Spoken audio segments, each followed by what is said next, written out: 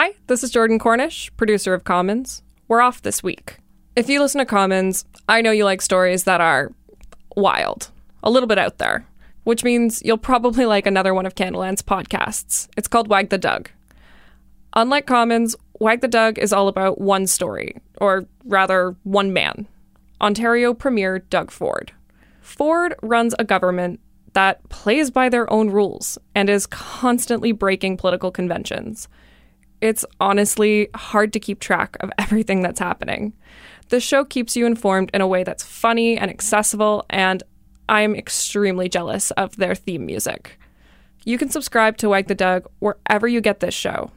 We'll be back in 2 weeks with another episode of Crude. Now, Wag the Dug.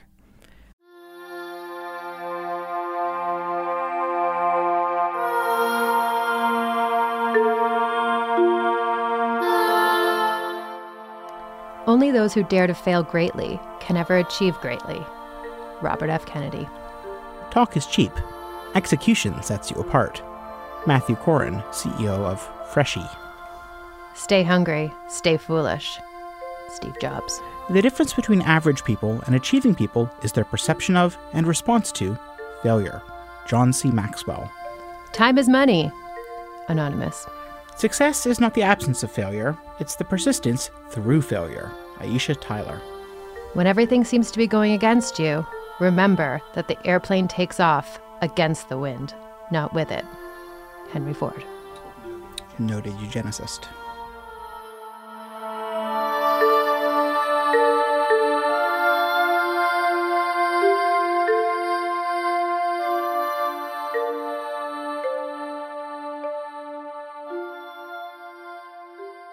Now, there's an excellent chance that most of those are not correctly attributed, although it is true to say that each of those has been attributed to the person to whom they were just attributed. They're also overwhelmingly attributed to white men, for which we apologize. Many a crappy business book, and possibly even one or two good ones, have been written about the art of management. Management styles, quotes and axioms about leadership litter the internet. And you know who else is a manager? It may prescribe to his own fleet of management axioms is Ontario Premier Doug Ford. And you know who else was a manager? Dean French. Don't let the fancy chief of staff title fool you. French was simply a top-level manager in the Premier's office. And by extension, he was the manager of the Ontario PC caucus and in a lot of ways the manager of the whole government of Ontario. But who was his manager? Doug Ford. So as much as management culture can seem pretty whack, it's also a very important part of running a government and a labels business. So how did a failure of management lead to a weeks-long disaster for Doug Ford? A pivotal breakdown that we, could look back on as the moment when things began to crack apart for him. Today we'll answer that question by bringing you the Doug Ford Guide to Management. Or how to get ahead in government without really trying.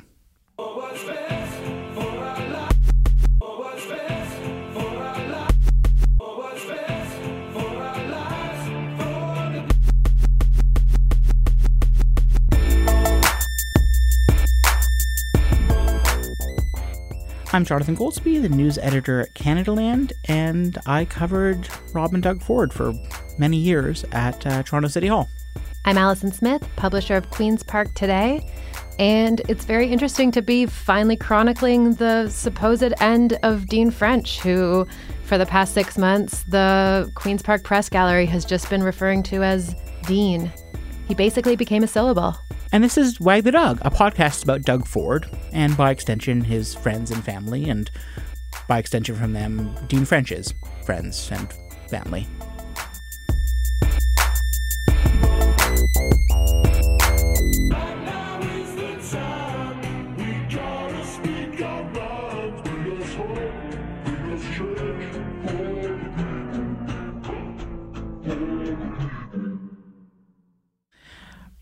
I have not failed. I've just found 10,000 ways that won't work. Attributed, or misattributed, to Thomas Edison. So at the time of us recording this, it's been 12 days since Doug Ford attempted to reset his sagging government with a cabinet shuffle. It has been 11 days since his chief of staff and longtime family friend, Dean French, resigned after being caught making a series of egregious appointments that basically everyone is calling nepotism. And it's been 15 days since this happened. The Premier of Ontario, Doug Ford!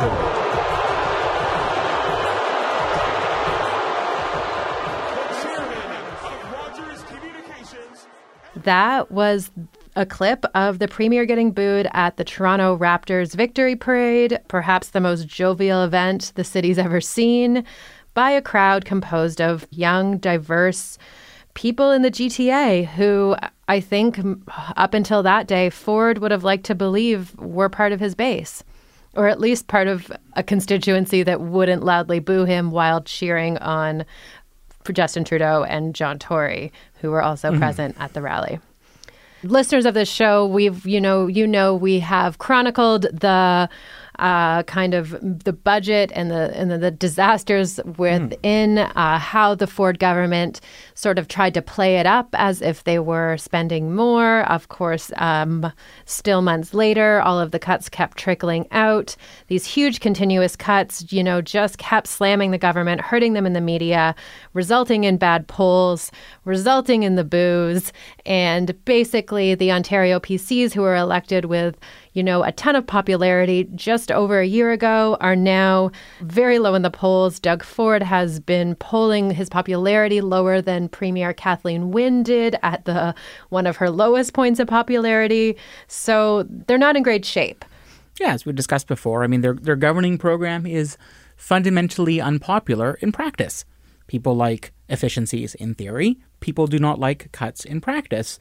It is not really at all surprising that in attempting to deliver on the impossible promises he made, they would cut services, programs, initiatives that exist because people rely on them. So when you take things away from people, people do not like that. Doug Ford should have been aware of this, but he has limited capacity to learn, we have seen. Do you know what else was unpopular in practice? Ford's chief of staff, Dean French. Your team is only as strong as its weakest link. Yeah, the reporting on Dean French is, rule with an iron fist and just furious management style that included screaming at MPPs, sort of whipping people into shape or into caucus solidarity in a way that I've never seen any other government do, including the clapping and question period, and basically the overall kind of culture of fear dates all the way back to last November when Adam Radwanski of the Globe and Mail reported a column about all of this that really, I think, kind of started to get Dean French's name into more of the public consciousness. If you'll remember, Jonathan, we were both at the victory night party for Doug Ford in Etobicoke on election night last June. And Dean French was actually the one on the stage who introduced Doug Ford. And Adam Radwanski points this out in his column. At that point, nobody really knew who he was, but they were all about to. So he was swiftly appointed to the transition team, became his chief of staff, and really it seems like formed, like I said, the culture of fear around the PPC caucus pretty quickly, and more like occasionally, actually, let's say frequently, things would sort of spill out rumors about him or just tales of what he had done to MPPs. And it just kind of started slowly building and building up until the point when he resigned a few weeks ago. Yeah, I mean, I sort of, from my perspective as someone who'd paid as a licensed or unlicensed Fordologist, he had sort of come not out of nowhere. I mean, in any discussion of the Ford family, the term longtime family friend will come up again and again and again. But he wasn't someone who was in the spotlight or visible when Rob Ford was at City Hall.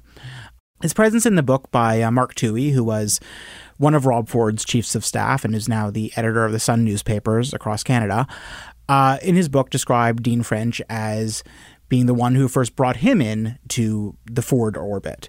Dean French had succeeded Mark Toohey as president of their local Conservative Riding Association, and he was the one who initially set up the meeting between Toohey and Doug Ford to come on to the campaign. He was the one whose fault it is that they all came together. So the other things we know about French, the Toronto Life actually wrote a bit of a mini profile on him in January. We know that he ran an insurance company. We know he used to work for Stockwell Day. He came in a distant 5th of 10 in running for Toronto City Council for Ward 3 at Etobicoke Centre in the 2014 election, barely making it onto anyone's radar at the time. Yeah, one funny note about that in the Toronto Life piece is that his campaign materials were littered with typos. So I guess lack of attention to detail might be part of his management style, perhaps. So behind the scenes guy, but obviously the salesmanship that has to have been there, right?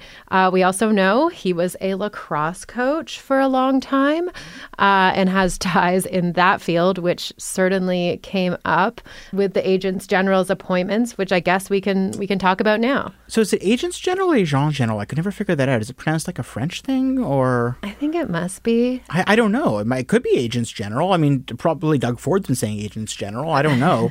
But I wonder, it's such a weird, such a bizarre term. I wondered, agent? That doesn't even make sense. So it's like a really Agent old General. school post. They used to have them in Ontario dating back to like the early 1900s. They'd have an Agents General or an Agent General to the UK mostly, to a couple other countries along the way. And basically the position was kind of deemed unnecessary. We have lots of other type of, economic liaison posts that exist or diplomatic posts. So this was sort of a one that was out of use until on the day that Doug Ford, as we said, tried to, bounce back from the booze and mess and failing polls with his cabinet shuffle, which could be dubbed a very unsuccessful attempt at corporate rebranding. Same day, another announcement comes out that these 4 folks are all appointed to Agents General appointments in Dallas, London, New York, and Chicago. The name for me that initially jumped out was Earl Provost, who was the 4th of 5 chiefs of staff that Rob Ford had at City Hall, and then became executive director of the Ontario Liberal Party, but also didn't really seem to like the Liberals very much. Then he got a job in Doug Ford's office about a month ago, and all of a sudden he's off to Chicago. The other notable name was Jag Badwal, past president of the Ontario PC Party. So you'd think maybe those would seem like the partisan appointments, which they are, but it was actually the other 2 names on the list, Tyler Albrecht and Taylor Shields, who were going to London and New York. So Taylor Shields, it turns out, is the cousin of Dean French's wife, and Tyler is a friend of Dean French's son and also someone who French coached his lacrosse team. He was 26 years old, or he is 26 years old. He basically just graduated university. He's really had, I think, he had an internship at a financial company, and he was about to get this, $165,000 a year job and a free apartment in New York City, all paid for by the Ontario taxpayer, to supposedly open the doors for Ontario businesses to invest in New York City. And I think it became, it's really hard to make the argument that this 27-year-old guy or 26-year-old guy has the connections to actually facilitate this in any way, shape, or form. These connections were discovered by the media, and within a few hours, or I guess within a day, Dean French had resigned. And the Ontario PCs, or at least Doug Ford, said he was planning on it the whole time. So I guess we'll never know if that is the exact connection, but I think it's pretty obvious that, something like Jag Badwal or Earl Provost... That's acceptable patronage. Exactly. That's acceptable patronage, but you just can't appoint a 26-year-old lacrosse buddy and get away with it. Hi, this is Jordan from Commons again. I want to tell you about another podcast that I think you'll like, Slate's Political Gabfest. Political Gabfest is one of the longest-running political analysis podcasts out there. It launched 15 years ago and features an all-star lineup of journalists, including David Plotz, Slate's former editor-in-chief, Emily Bazelon of the New York Times Magazine, and John Dickerson, a correspondent for 60 Minutes and contributing editor to The Atlantic. One thing I like about this show is that the hosts don't always agree, so it's not some reverberating echo chamber. This podcast does an excellent job of covering today's unstable political terrain, but it also brings you the kind of informal and irreverent discussions that journalists have after hours. Did I mention that Canadaland's own Jesse Brown will be joining their upcoming live show? It's in Toronto on July 10th at the TELUS Centre for Performance and Learning. There's also a pre-show cocktail hour nearby, and a limited number of fans can attend. You can get tickets at slate.com/live. If you can't make it to the live show, subscribe to Slate's Political Gabfest. You can get the show in Apple Podcasts or wherever you get your podcasts. Keep your friends close and your friends' relatives closer. So other than these agent general appointments, the Ford government has been kind of in hot water about just general patronage appointments along the way. The Toronto Star did a big breakdown of it, I think, in April, and it just kind of seems like government by buddy has been pretty consistent since the premier was elected. So Jonathan and I, we're going to play a little game. I'm going to read the name of one of these contentious appointments or hires, and you have to give me the relationship of the person with this appointment to a member of the Ford's inner circle. Okay. So, Gavin Tighe, chair of Ontario's Public Accountants Council. Well, that's an easy one. So he was one of Rob and Doug Ford's many, many lawyers. In particular, he was the one who defended one of the lawyers who defended Doug Ford in the municipal conflict of interest application against him. And he was also Dean French's lawyer. Oh, yeah. So as that post that Gavin Tighe has, over 3 years, he's going to make $667,000. Good for him. Okay, now here's another easy one. Miroslav Surma, policy advisor for the Minister of Economic Development. What's his relation? So Miroslav Surma is the father of Associate Transportation Minister Kinga Surma. Kinga is an Etobicoke area PCMPP who has a close relationship with the Ford family. He helped her. She helped him. They've been in each other's orbit for a bit. Kinga, of course, also, much like Doug Ford's wife and 4 daughters, has a name that begins with a K and ends with an A. So we found out last week that Miroslav has been working as a policy advisor in the Economic Developers Office. So Stephen Leachy, who's the education minister, has basically been the only person who's talked to the media ever since all of these scandals have come out. And he defended this appointment by saying that the hiring of staff is the prerogative of the minister, not something that the government would interfere with. But he also said that as a middle-class person, that's the voice that should be informing more cabinet ministers. There's too many ivory tower people that were advising the previous Liberal rulers. So by that argument, your friend's dad is just as good of a policy advisor as someone with experience in the matter. All right. Thomas Staples, also known as Stapes, apparently. Currently the executive assistant and legislative affairs advisor for the Minister of Government and Consumer Services. Ooh. But I don't know if that'll help you. Is he heir to the Staples fortune? No. Is he the second cousin of the person who owns Dean French's dog's sister from the same litter? Close. So he was a lacrosse player that Dean French coached at St. Mike's private school. Which is so obvious. I should have just gone that way. Lacrosse, of course. Or lax, as people have started calling it. Oh, I'd never heard that before. It's awful. I know. It's been all awful. over Twitter. People call hockey hawks. Anyways, thank you, lacrosse.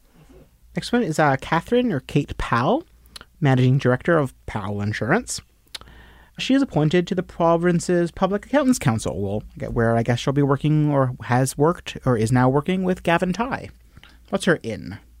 Her in was like a cousin-y relationship with Dean French's wife again, right? It was like his wife's niece? Yes, exactly. You've guessed the relation. Okay.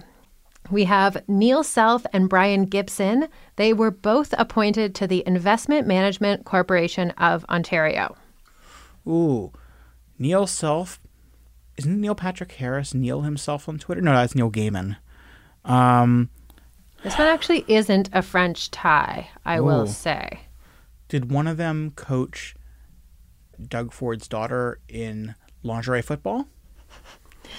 No. According to the NDP, Self is a major donor and longtime business partner of Rod Phillips, who is Ontario's finance minister.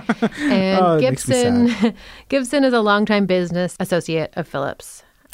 So this is the more like the accepted type of patronage. Yeah, I think that one falls into so that. If you just category. give money, like, oh yeah, that's a ticket in. But if you play sports, no, that's crossing a line. Andrew Subok? Ooh, yeah. That one I know. Personal injury and insurance lawyer. According to the Globe and Mail, in 2012, the Law Society of Ontario found he had engaged in professional misconduct and fined him $8,000. He is the chair of the Justices of the Peace Appointments Advisory Committee. Yeah, that's a Dean French one too, right? Yes. Yeah, basically he's a friend of Dean French's. This particular appointment led the Premier's office to tell the Globe and Mail the Premier's made it very clear he's not tolerating this anymore, and if he finds out people are there for the wrong reasons, they're out. Just for a bit of background, obviously these go back a while, right? The Agent General was sort of the spark that finally, lit the pile of kindling on fire. But a lot of these appointments had been posted publicly over the past months. A lot of them have been approved. There's a committee, standing committee on agencies that, is supposed to vet these things. However, Kate Powell, how does anyone know that she's the niece of Dean French's? Or, it's not... They weren't obvious, and lots of these people have such low profiles that it would be tough to, even really dig them up. So the culmination of all of this has been Ford saying that they're going to review all of the appointments they've made since he took office. And, that they're going to be more careful when they make more. I love the sort of the notion, the idea advanced that, this was the Dean French problem. Now that he's out of there, been, pushed out. Oh, okay, things are going to run properly now or professionally because Dean French is no longer there. And he was doing things the Premier was only vaguely aware of. And I have no doubt that Doug Ford was probably unaware of a good deal of it. But there's also... very, very, very good reason to believe that he was basically acting as an extension of Doug Ford's id. He was Doug Ford's Doug Ford. That is to say, he was to Doug Ford what Doug Ford was to Rob Ford at Toronto City Hall. He was the one who took what was, these abstract thoughts and ideas floating around in his head and attempted to translate them into... Policy would be a very overly generous word. It attempted to translate them into... decisions, actions. And the idea that this is a Dean French problem is especially absurd when you look at anything in Doug Ford's political or professional history. Toronto City Hall also appoints members of the public to a whole range of agencies, boards, and commissions. When Rob Ford took office, that process got pretty fucked up.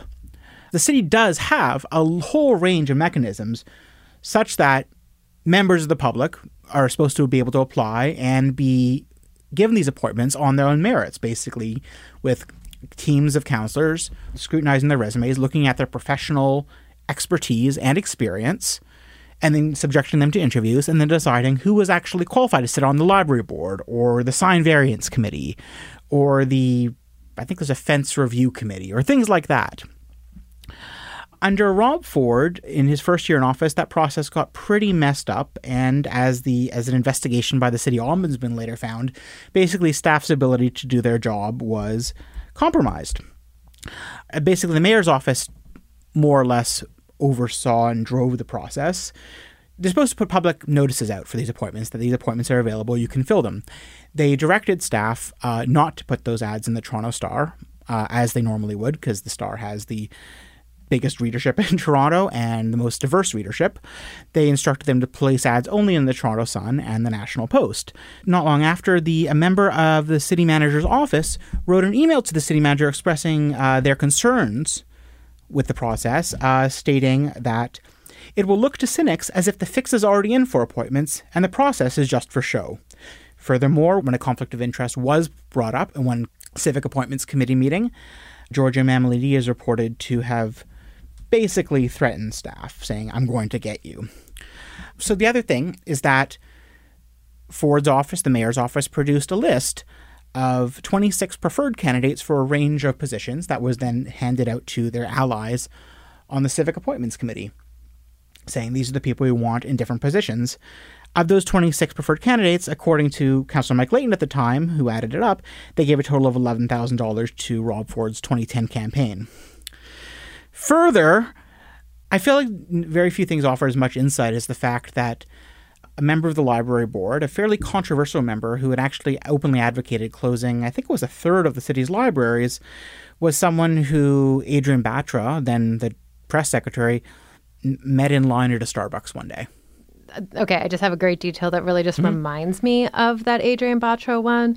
So, as I said, there's like a committee at Queen's Park that has been reviewing these appointments. And I guess, to be honest, and there's NDP members on this committee, although they don't have a power to veto the appointments, they probably could have been keeping better track of, what came up in this committee along the way. We have someone named Michael Smoskovich, who has been appointed as a member of the Ontario Cannabis Retail Corp. So during his interview with the committee, which again, this is all public, the transcripts of it online, and NDP MPP asked him, "How were you approached for this appointment?" He responded, "I was approached by an acquaintance of mine who is also acquaintance of Dean French, who introduced me to Dean French. I had a brief chat with Dean, and then he asked me to go online and then do all the applications online." So it's really, it's word of mouth. But what I want to, I guess what this boils down to bring it back to, our management trope is that it's creating a culture where you can get away with it, right? It's like working in a restaurant where you don't wipe down the menus every night. And all of a sudden, everything's just a little bit dirtier. But as long as the manager doesn't really care, then the staff gets away with it. And it just, keeps percolating. And you end up with a place where, Dean French thinks he can get away with appointing a 26-year-old to be a economic liaison for Ontario in New York City. So there were stories about Dean French because he sort of came out of nowhere, and that he seems to be this powerful. I mean, he was this powerful. Was he actually powerful or just scary? Oh, powerful, yeah. Like, you imagine, sure. Randy Hillier attributes him to being kicked out of the caucus, says that Dean French didn't like him. And that was what led to that, which we've talked about, the yada, yada, yada scandal. Hillier's been really forthright since the resignation that, this was inevitable and that basically Dean French was a wreck as a manager. Well, and then one of the other stories that preceded his resignation and even the boos at the Raptors, but not by much, maybe by a week, was the Star's story about Dean French making a Toronto area PC MPP cry outside of a caucus retreat. And again, that was just more fuel to the fire. There's been a lot of that. And as I said, at Queen's Park, when something would happen, that was, let's just say, maybe seemed vindictive, the word on everyone's lips was Dean. I mean, though I should say the other perception of him that people had was that he is a really political guy. And all of these tactics that he has been using, to fine-tune how caucus behaves are really aimed at Doug Ford winning the next election. The idea is, and Ontario News Now, I think, may have some of his fingerprints on it. He's not just doing this to get his friends elected, although I guess that's what or appointed. That's on the side. He perceives his strategy to be getting Doug Ford set up to win again. So there is a method to the madness. Was there a palpable sense of relief in the caucus when he was booted? Oh, I think so. I mean, you had PC sources telling the media that they were popping champagne bottles. Really? Yeah. So everyone seems to be relieved. Because I admit, as soon as I heard that he was gone, I imagine the PC caucus like the Winkies and the Wiz after the Witch is defeated, where they're just shedding their sweatsuits and singing about the dawn of a brand new day. Everybody look around, because there's a reason to rejoice, you see.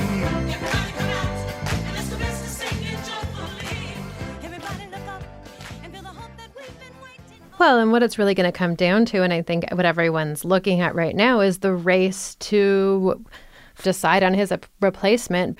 Is it going to be somebody from Ford's inner circle? I know one of the people in the running is allegedly, rumored to be on the short list is a man named Greg Harrington, who was Dean French's senior advisor and Dean French's deputy. So there's very much the possibility that someone who comes in could have the same, what do we say? Management style. Sure, management style as management Mr. French did. And I think until, the caucus finds out who that is, there's not going to be that much of a breath of fresh air. Six Sigma is a quality program that, when all is said and done, improves your customer's experience, lowers your cost, and builds better leaders. Jack Welch, former CEO of General Electric. So, Jonathan, what else do we know about Doug Ford's track record as a manager or his preferred management styles? Well, he is a big fan of Lean Six Sigma. It's not clear if he exactly knows what that is or what it means, but he really likes it, and he supposedly implemented it at DECO. It's something he had hoped to implement at Toronto City Hall, even though, he was a city councillor, not supposed to be really implementing things broadly.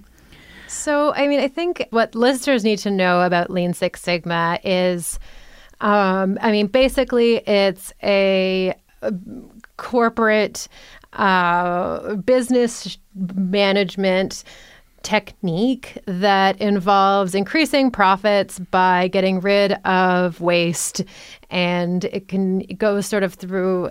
Oh, getting rid of waste. That's genius. I know. No one's ever thought of this before. It basically aims to increase profits by streamlining processes and getting rid of variability in how things work. But I think kind of more importantly was in around 2011, which was the exact same time Doug Ford was pushing this at City Hall. It was a business technique that was very beloved by Republicans south of the border. Unlike, however, most of the political establishment, Ford has not given up on Six Sigma, apparently. 5 months ago, Doug sent kind of a New Year's letter to the province's 60,000 bureaucrats, kind of thanking them for their hard work and setting out priorities. But the letter included the line, "I was particularly pleased to learn that more than 1,000 members of the public service are certified Six Sigma black belts, and will be continuing to look to you to provide leadership as we work to improve the functioning of government." So I guess 1,000 Ontario bureaucrats are Six Sigma black belts. That's surprising. I think so. I guess it means probably, if this is true, that in 2011, when it was a big trend, the Liberal government at the time decided to institute this training. Yeah. I don't know. It sounds like a sort of qualification you'd fake and no one would ever check. Well, actually, so when I was Googling Six Sigma yesterday, as, part of my attempt to understand whatever the hell this thing is, one of the main search results that came up is discounted 40-hour courses to get your black belt. So it doesn't actually seem like attaining this credential is actually that far off from either you or I. We could be black belts too. To me, the Six Sigma obsession kind of perfectly encapsulates Doug Ford's, last year in office. It's massive reforms managed by someone with only 40 hours of training. A successful man is one who can lay a firm foundation with the bricks others have thrown at him. The late ABC newscaster, David Brinkley. How many bricks do you expect to get thrown at you? Like that's probably speaks to bad management if people are throwing bricks at you. Here, They mean to hurt, frankly. So, what do we know about Doug Ford's management of Deco? At least ever since his father passed away in 2006 and left him the company. Up until early last June, we really didn't know We didn't much. know a whole lot. There was a 2014 feature in the Globe and Mail just ahead of that year's municipal election when Doug Ford was running for mayor, in which Robin Doolittle and Greg MacArthur, from court records, freedom of information requests, and interviews with Deco employees past and present, they were able to build a picture of Doug Ford's management style of a very ambitious person who had extended this company arguably beyond its means. Multiple people who they spoke to compared it to Doug Ford's Ferris wheel ideal for the Portlands. His approach to the company was sort of a grand, bold vision, but not necessarily all the sort of the dots you need to get to that place, or figuring out what do you do once you open an office in New Jersey. What does it actually take to make that run? We didn't really get a good look at Deco until last June. One of the quotes that we read off the top kind of applies here. That was the CEO of Freshies. Talk is cheap, but it's execution that sets you apart. Mm-hmm. So would you say it's a failure of execution at Deco? I mean, I would say it's a failure of execution at Freshie. If you've ever actually had their food. So then what we found out in June came out in the court filings when Renata Ford, wife of the late mayor, Rob Ford, announced she is suing Doug Ford for $16.5 million for his mismanagement of Rob Ford's estate and mismanagement of the company. She's actually suing Doug, Randy, and the corporation. And we should note that these claims have not been proven in court, and the lawsuit is ongoing. And that Doug denies the characterizations of his management style and of the company that were filed in these court filings. But let's revisit some of the wonderful allegations in this statement of claim from Renata Ford. So Renata alleges Doug is a negligent business manager, that he continues to receive extravagant compensation even though Deco's been losing money, that he has ignored the company to pursue his political career, that he himself called Randy Ford incompetent and not fit to be the executive of the company, but left him in charge of operations anyways. The defendants negligently mistreated and unreasonably dismissed employees who proposed improvements on how the businesses of Deco Toronto and Deco Chicago could be operated or return to profitability. And that here we go, there's the dinger, guys, he improperly hired friends and family to work at Deco even though they were not qualified. Also in these court filings were specific numbers that are apparently from Deco's actual filings. Again, it's a private company, so this was kind of the only look at these we could the get. financial statements, yeah. But that the company has been losing lots and lots of money, more than $5 million, close to $6 million between 2010 and 2017. In at least 1 year, it lost over $2 million. And that before Doug Ford Sr.'s death, the company had a market value of $10 million and an investment profile of between $15 and $20 million. So if we can assume that it's possible that the company has lost, or at least its market value has plummeted in half following these years of Doug Ford's management, although we can't say that for sure, that is what these court filings allege. So once again, Ford refutes the characterizations of his company in the statement of claim. His mother, Diane Ford, also refuted Renata's allegations about how the family has handled Rob's estate, because that's sort of a big part of it for Renata.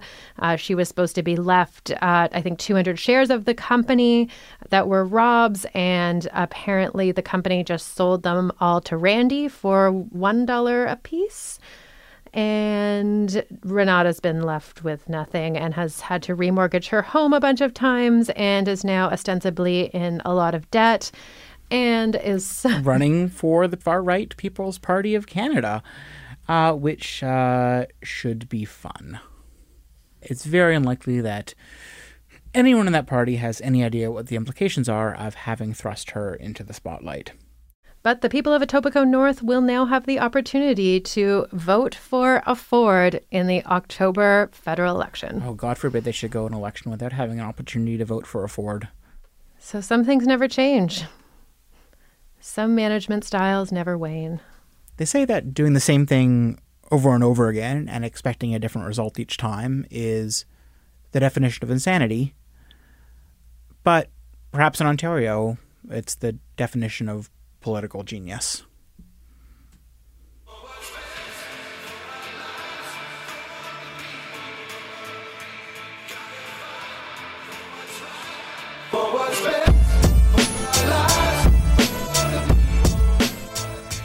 That was Wag the Dog, a show about friends and family. I'm Allison Smith, and you can find me on Twitter at Queen's Park Today. I'm Jonathan Goldsby, and you can find me at Goldsby. Our producer is Kevin Sexton, and our theme song is by Nathan Burley.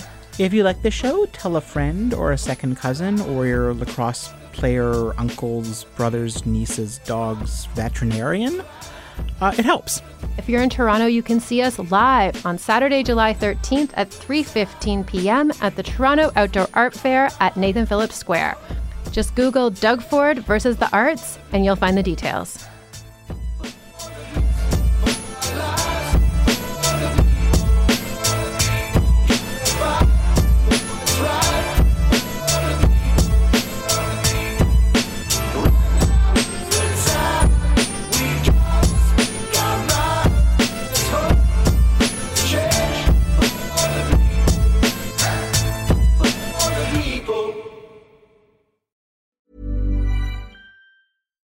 Botox Cosmetic, out of botulinum toxin A, FDA approved for over 20 years. So, talk to your specialist to see if Botox Cosmetic is right for you.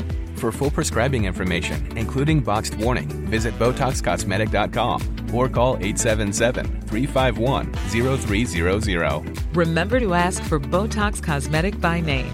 To see for yourself and learn more, visit BotoxCosmetic.com. That's BotoxCosmetic.com.